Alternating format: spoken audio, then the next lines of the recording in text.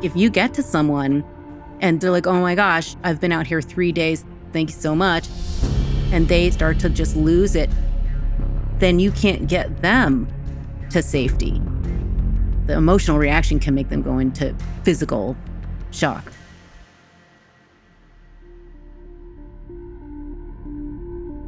America's national parks are stunning, but they can also be dangerous.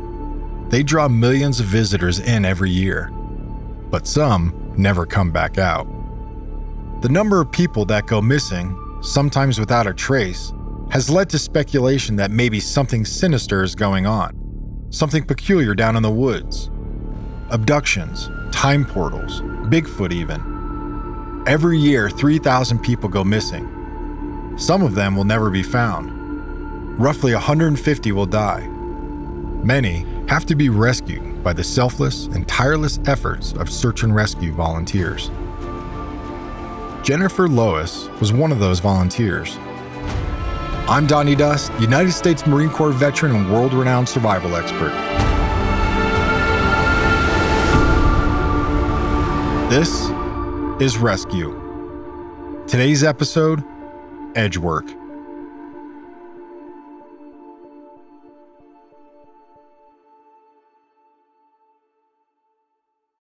When you need mealtime inspiration, it's worth shopping Kroger, where you'll find over 30,000 mouth-watering choices that excite your inner foodie. And no matter what tasty choice you make, you'll enjoy our everyday low prices, plus extra ways to save, like digital coupons worth over $600 each week. You can also save up to $1 off per gallon at the pump with fuel points. More savings and more inspiring flavors make shopping Kroger worth it every time. Kroger, fresh for everyone. Fuel restrictions apply.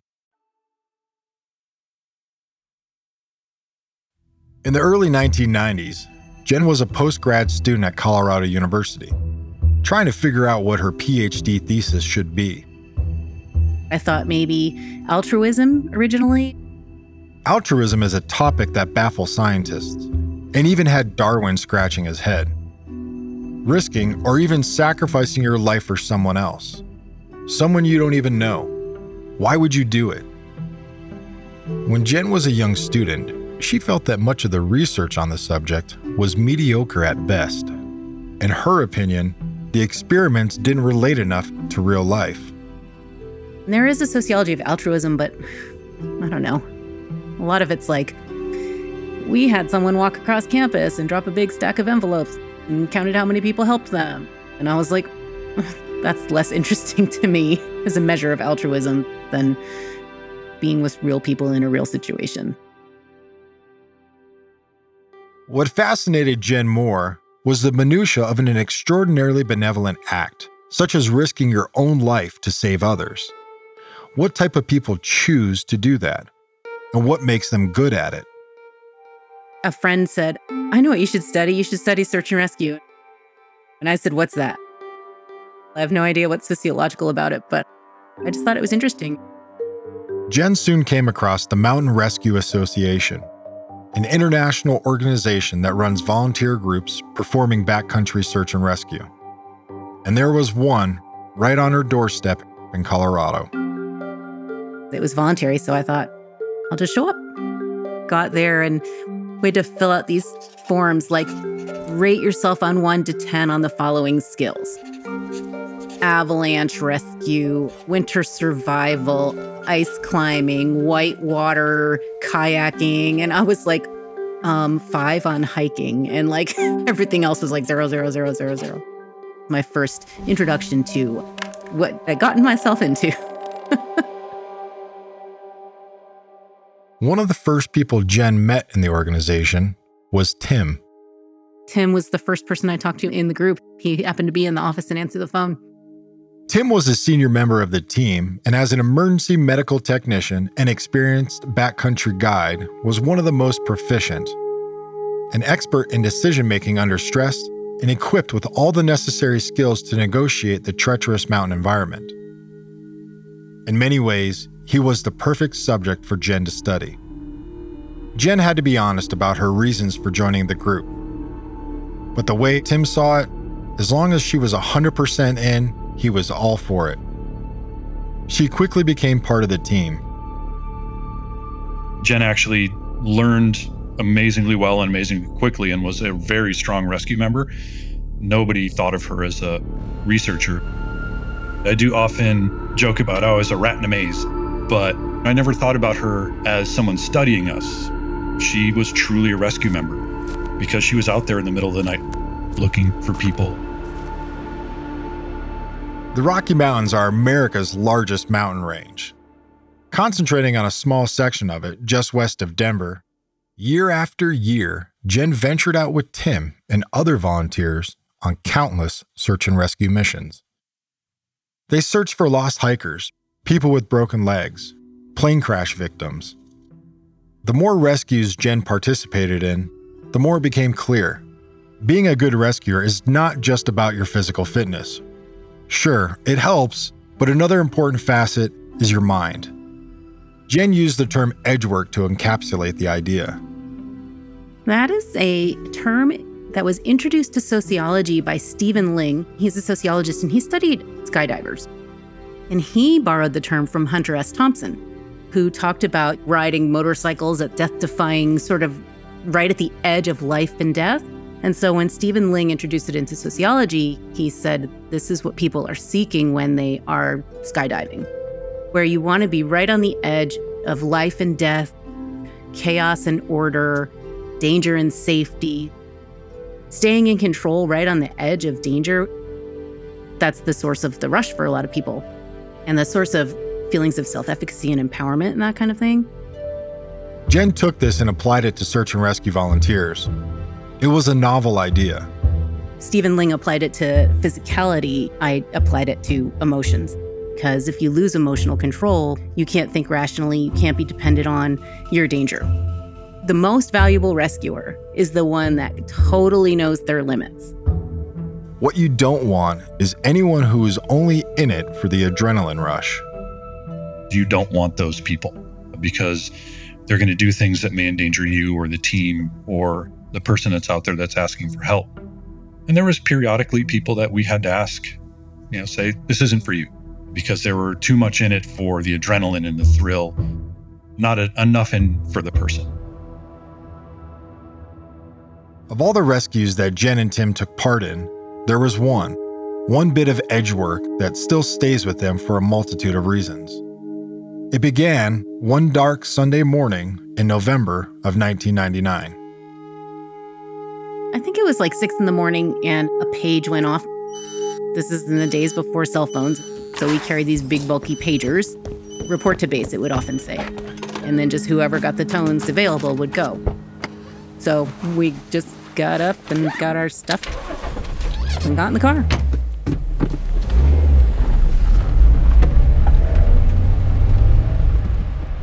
Tim had only just arrived home from a rescue from the night before and was unpacking his gear when his pager went off.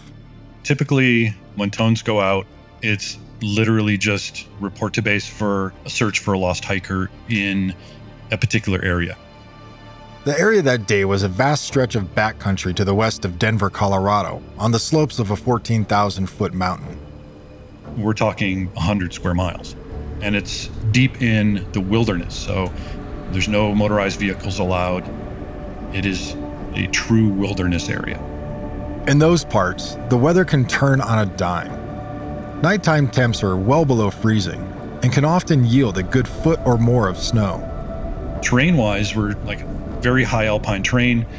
We start out in tree line, traveling up thousands of feet, and then we break above tree line, and then it's what we call scree fields. Those scree fields are also peppered with huge, treacherous boulders. None of those boulders are locked together. There's like these big 3-foot, 10-foot drops in between these giant boulders. And so you have to go from one boulder over a giant gap to another boulder. They're all like loosely piled. It's like if you dumped out Jenga pieces or something like that. It's especially treacherous when covered in snow. Anytime you have snowfall on a scree field, this big boulder field, if you slip, very easily break a leg, break whatever. We have had people who have fallen and broken both their legs. And so they're completely immobile, can't do anything. The most dangerous thing is how easy it is to seemingly vanish into thin air. The sheer number of people that go missing in national parks has led some to speculate that something peculiar is happening in the American wilderness. From Bigfoot to time portals and even alien abductions, many outlandish theories have been put forward to account for the mysterious disappearances. The simple truth is, it's just plain easy to get lost. When people leave their car, they set out on the trail and tree line. They come out of the tree line, and then there's no trail. So what people do is generally they just head up the mountain because they can see the top. People don't usually get lost on the way up. One trick that I do and teach to help you from getting lost in the woods is something I call sign tracking. Sign tracking is essentially picking macro and micro terrain features that you know aren't going to disappear anytime soon. Ideally, you should look to focus on big terrain features like distinct mountain peaks, hard bends in a river, or unusual or distinctive trees that you can use as physical identifiers to get you from point A to B and back again. What you're doing essentially is creating a mental map in your head of all those macro and micro terrain features that will hopefully keep you from getting lost. On the way down, if they can't find that trail again, that's when they go the wrong way down into that valley. Losing the path is all it takes, and even experienced hikers can sometimes get into trouble. A few wrong turns and your mind can very quickly play tricks on you. Suddenly, every direction looks the same, and before you know it, you can be miles from where you thought you were. Oh, I want to go look at that peak over there, and all of a sudden, they're 10 miles away. Tim and Jen are among 8 volunteers who arrive that morning at the rescue organization's headquarters, where they are quickly briefed on the situation. 2 nights before, the missing person, Bill Brown, called into the local sheriff's office at 5 p.m. to say he was lost. The sheriff then patched him through to the search and rescue office. So he was able to talk to the person and try to get some information from him and where are you, what do you see, and try to help guide him kind of back to where he was supposed to be, get some information about where he was. He was going to try to continue walking with the new directions that he had. Then he ran out of cell phone battery and lost contact. After that initial contact, Bill was expected to return home that night. But by the following morning, his car was still parked up at the trailhead. In response, 2 volunteers were immediately dispatched and sent up the mountain to locate him, but failed to find anything. By 5 a.m. on that Sunday, 36 hours after he first phoned the police, Bill is still missing. The weather has also turned for the worse. We had a light snowfall, temperatures are really cold. So our main fear was if he had fallen and gotten hurt and he was now immobile, or just pure hypothermia. It was so cold at night, and then with the snowfall, once you get wet, it's really dangerous.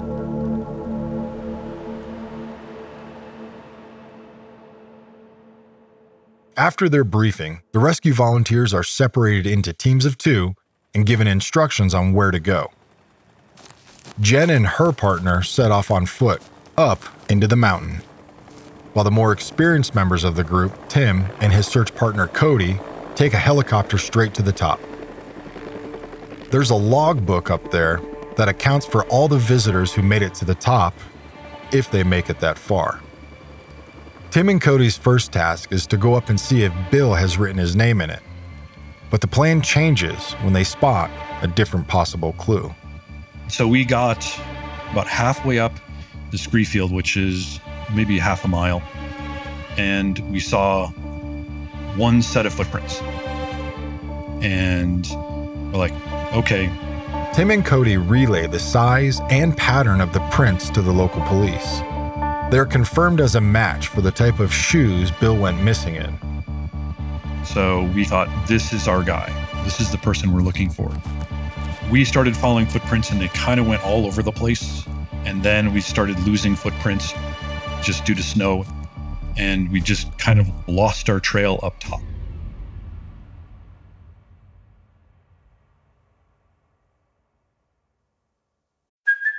Hey, it's Kaylee Cuoco for Priceline. Ready to go to your happy place for a happy price? Well, why didn't you say so? Just download the Priceline app right now and save up to 60% on hotels. So whether it's Cousin Kevin's Kazoo Concert in Kansas City, go Kevin, or Becky's Bachelorette Bash in Bermuda, you never have to miss a trip ever again. So download the Priceline app today. Your savings are waiting. Go to your happy place for a happy price. Go to your happy price, Priceline.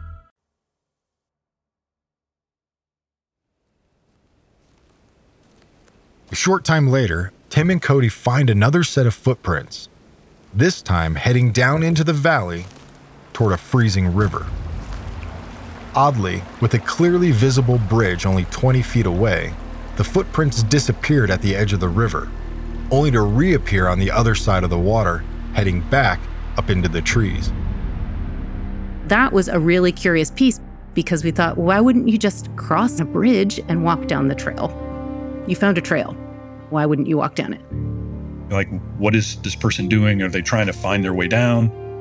It doesn't make sense. Tim knows something is very wrong. Anytime you're out in the field and something doesn't make sense, you have to pay attention to it. And it could be a head injury, it could be hypothermia. When you start to get really cold, your brain doesn't work how it's supposed to. And so that really amps up the urgency of everything. And now you've just added to it. He walked through an ice cold river, 20 feet from a bridge. Now he's wet. It just doesn't make sense. Tim and Cody stay put, while the other teams home in on where the footprints are heading. So Tim and Cody are on this 14,000-foot mountain. My person and I were like, let's say to the left of that. And then to the right of that is where people kind of end up in the wrong place. And so the footprints were sort of heading down to the right. And there's a big creek in that valley. And so another team was sent up along that creek in the valley. One of the team brought their search dog with them and an air horn. He sounds it off in the trees, hoping the missing man will hear it. Usually you spend the whole day either shouting the person's name or blowing a whistle so you don't lose your voice or whatever. But he said, this is even better. I'm going to blow my boat air horn every so often. And so they were coming up and he was just periodically blowing this air horn. Suddenly, the dog starts barking. Then, from somewhere, they hear a voice. But it's strange. The voice seems to be coming from all around them, and it's hard to make out. They can't even be sure it's Bill's.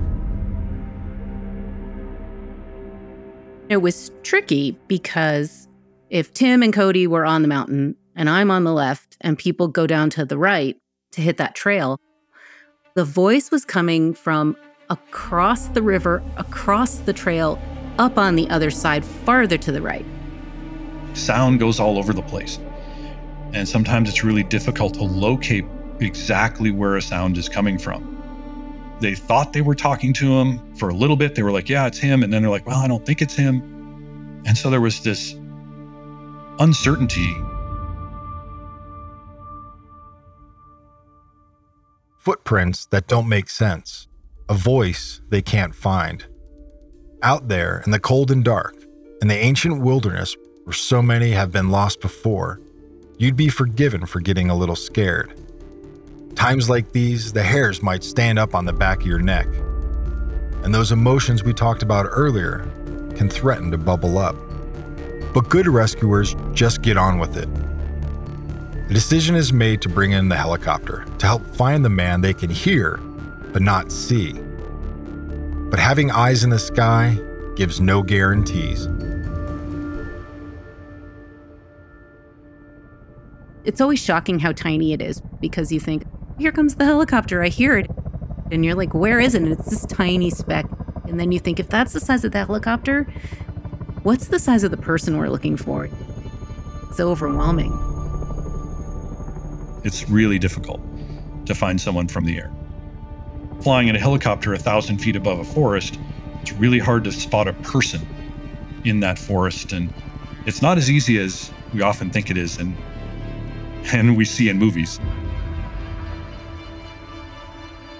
Thankfully, on this occasion, after only a few hours, the helicopter crew get a visual on Bill.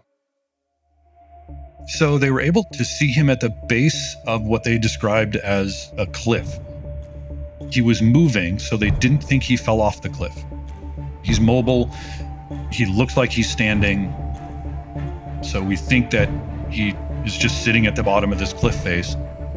Once the person in need is found, the rescue enters a new phase. The urgency ramps up and the focus sharpens. Now we have a location. How do we get people there? Bill has spent 2 nights exposed to the wilderness. He's been through a freezing river, and even though he's alive, he could be deep into hypothermia. Every second counts. Tim and Cody race to meet the helicopter at the first spot it can safely touch down. Literally, the skids touched, we threw our packs in and jumped in, and off we went. No sooner have they gotten the air, Tim is informed by the pilot that the helicopter is dangerously low on fuel. With nightfall fast approaching, it will soon be too dark to fly. If they can't get Bill out now, they will be forced to stay the night in the forest, and who knows what conditions. Me and Cody are talking in the 3-minute helicopter ride. Okay, what do you got? Let's try to come up with a plan if we need to stay out here overnight. Tim and Cody rush to work out what they need to take with them. Before long, the helicopter comes into land. The helicopter was able to get us fairly close, probably about 400 meters from about where Bill was. Problem was, he was down a cliff face. And so they got us as close as they could safely, and then they idled down. As the helicopter idles, keeping its fuel use to a minimum, Tim and Cody rush out to tend to Bill. The cliff face was a fairly sheer cliff face for a couple hundred meters. As we're running down the sides, we were able to find a little gully down the cliff face that was just gentle enough that we could get down it safely without ropes. With the search for Bill complete, this now marks another phase of the rescue. To get to Bill will mean having to put their own safety at risk. Tim and Cody are now performing Edgework, the moment when they'll be right at the edge of their capabilities, and emotional control is vital. Yeah, and so this is where being able to check your emotions and understand your emotions and how you're feeling is really important, because as you're moving through this, you don't want to just be running willy-nilly, doing something dumb that gets you hurt, but you need to move quickly. For rescuers, this is the key moment when all their training and experience comes to the fore. It's a crucial balance, knowing what you have to do, but being clear-headed enough not to push anything too far, or else you might mess things up or put your own and your teammates' lives in danger. I don't know really how to describe what that's like, but it is a place where you are with your confidence in your physical ability, knowing what you can do physically. And there's also has to be an open line of communication between you and your teammate. Cody and I knew each other fairly well. We were able to communicate honestly and very quickly as to what our comfort level was. You are doing this risk-reward constantly. The rescuer never wants to become the rescued. You never want to hurt yourself, which then puts more people in danger. Tim and Cody make it down to Bill, but what they find is deeply troubling. Me and Cody had talked a little bit that this person probably is not going to be in the greatest shape. It was actually worse than we had expected. He didn't have a pack. His clothes were torn. He was soaking wet, severely hypothermic. He was disoriented. and in pretty rough shape. He had running tights on, but nothing on top of the running tights, and those were torn and ripped from scooting on his butt on the rocks. He had been out 2 nights, to be clear. It was bad. You could just tell right away, mental faculties were not 100%. He was not thinking straight. His nail beds were blue, so he was very, very cold. They have to find a way to get Bill up to the helicopter as fast as possible. But there's another problem. We're talking to him, who are you? And he told us who he was. And we had said, okay, you're coming with us. And he was like, I can't see. I don't know where to go. We were like, well, what do you mean? And that's when he told us, I lost my glasses. I'm legally blind. It all starts to make sense. Why his footsteps were going round in circles, up and down, and doubling back on themselves. And why he'd walk through a freezing river when a bridge was only 20 feet away. Bill Brown didn't see that gully himself and couldn't get himself out because he had lost his glasses and he was legally blind without them, which is something that they didn't know until they got to him. Tim knew that Bill could not survive another night in the forest, but worse is to come. Counterintuitively, this moment of first contact between the rescuer and the person who needs rescuing can often be the most dangerous part of the rescue and can test even the most experienced of rescuers. Rescuers not only had to control their own emotions and know the edge, they had to control the victim's ability to stay in emotional control too. If you get to someone and they're like, oh my gosh, I've been out here 3 days, thank you so much, and they start to just lose it, then you can't get them to safety. The emotional reaction can make them go into physical shock. And that's when they start to decompensate, and all of their physiological defenses that have been keeping them going, keeping them alive, all shut down. And they all say, we're done, we're good, we're saved. All your blood vessels dilate, get really big, and so your blood pressure gets really low. And when these things start to happen, that's when people can have cardiac arrest. You can lose consciousness. It puts enormous amounts of stress on your heart. This is exactly what happens to Bill. Started going into shock, couldn't stand up, was really disoriented. When people get shocky, you lay them on the floor and put their feet up to try to get lots of blood to their brain. Then a call comes through on the radio. We then get a call from the helicopter saying, we're out of fuel. You have a couple of minutes to get back. Whether you're here or not, we're leaving. Tim and Cody have to formulate a plan, and fast. I don't think he has another night in him. We could get a fire going, we do all sorts of things, but we can't keep him warm here. Someone who's very hypothermic, you can't just warm them up with a fire. It's not enough. They need medical attention to do that. And when you start warming someone who's really cold, it can also shock their system and cause heart problems. I was not confident that I had the skills to take care of him in the condition he was in.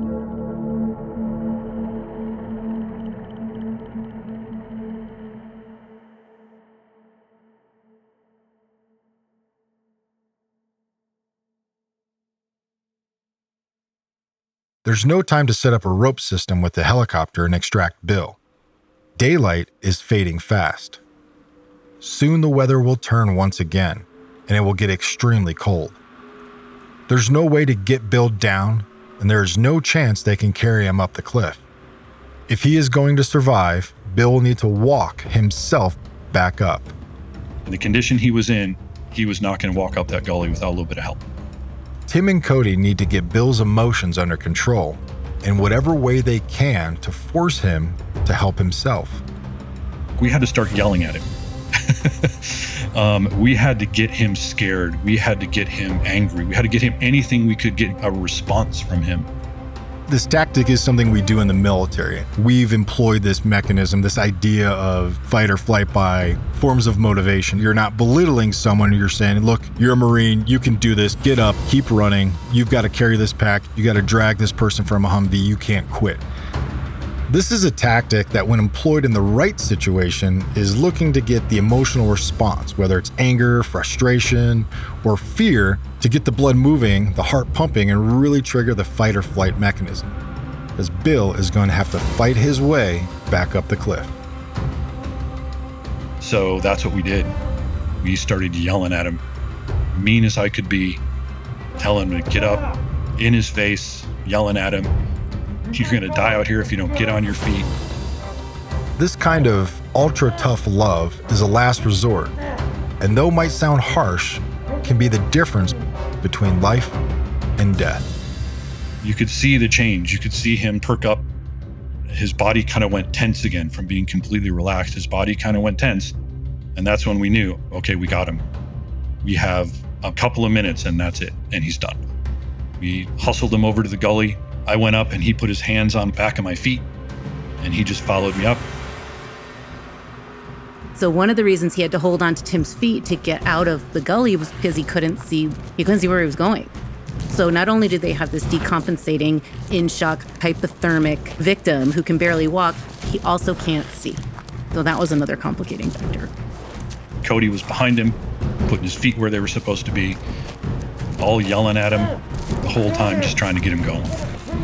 They reached the top of the cliff face just in time. With his last burst of energy, he collapses in a heap, utterly spent. Tim and Cody will now have to carry him the rest of the way. So he was a big boy, and Cody got him 20, 30 meters. It's like, nope, I'm done. I grabbed him, picked him up, and literally put him in the back of the helicopter.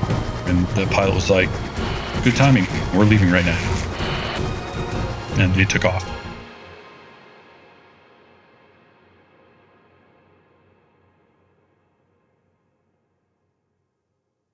In the helicopter, Tim and Cody do what they can to stabilize Bill and prevent him from going back into shock. They wrap him in a thermal blanket for warmth and raise his feet to keep the blood flowing to his head. They give him oxygen and start a line of ringers, an electrolyte solution delivered intravenously to stop his blood pressure from dropping. He was still fairly fragile. He was still very cold, and his body temperature was still low enough. He was not shivering, so he was very hypothermic. Did they get to him in time? They hope so. We were pretty sure we were going to be able to hand him off and he was going to be okay, but we weren't taking anything for granted at that point. And elsewhere, it's not over yet. No rescue can be considered a success until all the team has returned safely. The mission's not over till everyone is back to base. And that truly is how you feel. Cody and I weren't high-fiving each other. You feel good for your patient. You hand them off, there's definitely a sense of relief there, but there's still more parts. If you still have teams in the field, someone needs you, nothing's over until your whole team is out of the field and safe. You're the first person that's going to go get him. Thankfully, Bill was safely delivered to the nearest hospital and made a full recovery. All search and rescue volunteers returned home later that day. Only then did they finally have an explanation for what had happened. After he was safe and they got to talk to him more, it turns out that first night when he called and was lost, after he hung up, he slipped on a rock, hit his head so he got disoriented, lost his backpack, lost his phone, lost his glasses, and so by the time he's got his wits about him, he had wandered away from all of his gear and also couldn't see. So that's why he started walking down a hill and crossed a river 20 feet from a bridge. Why he crossed over the trail, he didn't see it, and he felt more comfortable going up than going down because he didn't want to walk off a cliff, which is why he ended up on the wrong mountain on a cliffside. With the rescue complete, a whole other phase of the process kicks in. And that's when you can start to decompress and think about things and be like, well, that was crazy. Can you believe that just happened? This marks the final stage of a rescue, the aftermath. For many rescuers, this can often be the most difficult part of the job. finding ways to manage it are crucial. After everyone's out of the field and everything's over, that's when it all keeps hitting you. This was the 90s. There wasn't a lot of awareness about trauma responses or trauma-informed counseling or things like that. That was the beginning stages, I think. And for a volunteer organization, we weren't tapped into that to the degree that I think they would be today. You know, a lot of the PTSD awareness at that time was morphed from shell shock. These are Vietnam veterans having PTSD. I mean, I guess the 91 Gulf War had happened, but we just still didn't have the awareness. Like many organizations of that time, the coping mechanism was grab a beer. For some people, they probably could have benefited from a more formal process that we would have today, for sure. You know, it's all volunteer, and it's a lot to ask people, hey, come to a meeting. It's a lot easier to say, come to the bar and, and, you know, have a few beers. That's where we did a lot of debriefing as a group. There can often be an enormous sense of satisfaction that comes from a successful rescue. You know, you kind of sit back at some point and really think, oh yeah, I did that.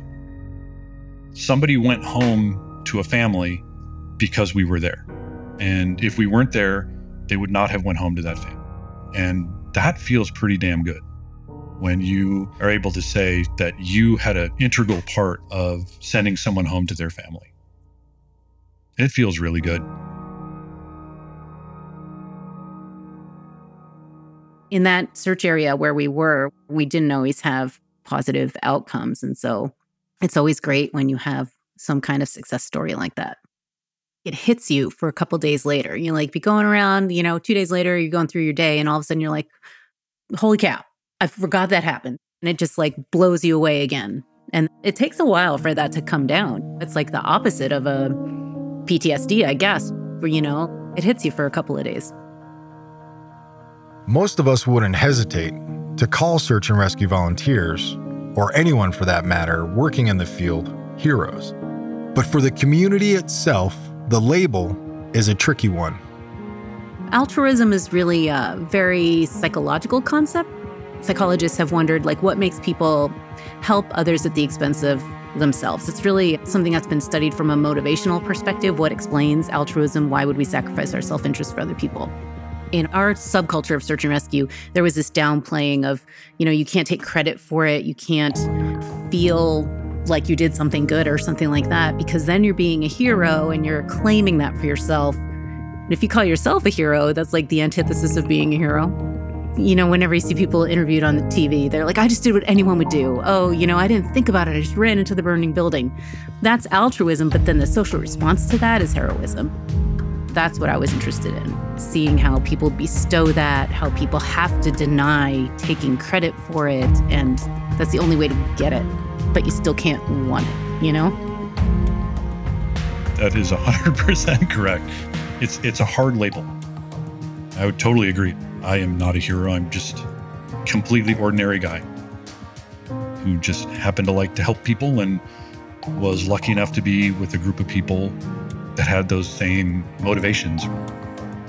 We were able to help a lot of people, and that feels good. Some believe another advantage to being altruistic is that it's considered a highly attractive trait. A number of studies have shown that those who display altruistic characteristics are in fact more likely to be considered an attractive mate. Perhaps it's not so surprising then that after all their time spent working on rescues together, Jen and Tim fell in love. Today, now married with kids, the couple have retired, for now, from the perilous work of search and rescue. We were lucky enough to be able to work together and, just over a period of time, just got to be really, really good friends and very compatible in a lot of different ways. And now 23 years later, we're still together. Well, it's funny because when we were talking in this conversation, I was like, oh yeah, we were on this saddle listening to the blow by blow and this dangerous situation Tim was in. And I'm sitting here thinking to myself, was I worried? I don't think I was worried. Today I would be worried, but at the time I was just like, whatever. He does this all the time. Yeah. She just started worrying about me today, so. In this episode, all names, except those of our contributors Jen and Tim, were changed to protect anonymity. You've been listening to Rescue with Donnie Dust. Rescue is a Sony Music Entertainment production. Thanks to all the contributors for sharing their story with us. Rescue is produced by Richard McLean Smith. The executive producer is Louisa Field. The junior producer is Martha Miller. Scoring and sound design by Gulliver Tickle. Music composed by Eleni Hassabis. The production coordinator is Lily Hambley. The production manager is Kat Moran. Thanks to Jez Nelson, Chris Skinner, and Julia Stevenson. If you like this podcast, then do check out other Sony podcasts.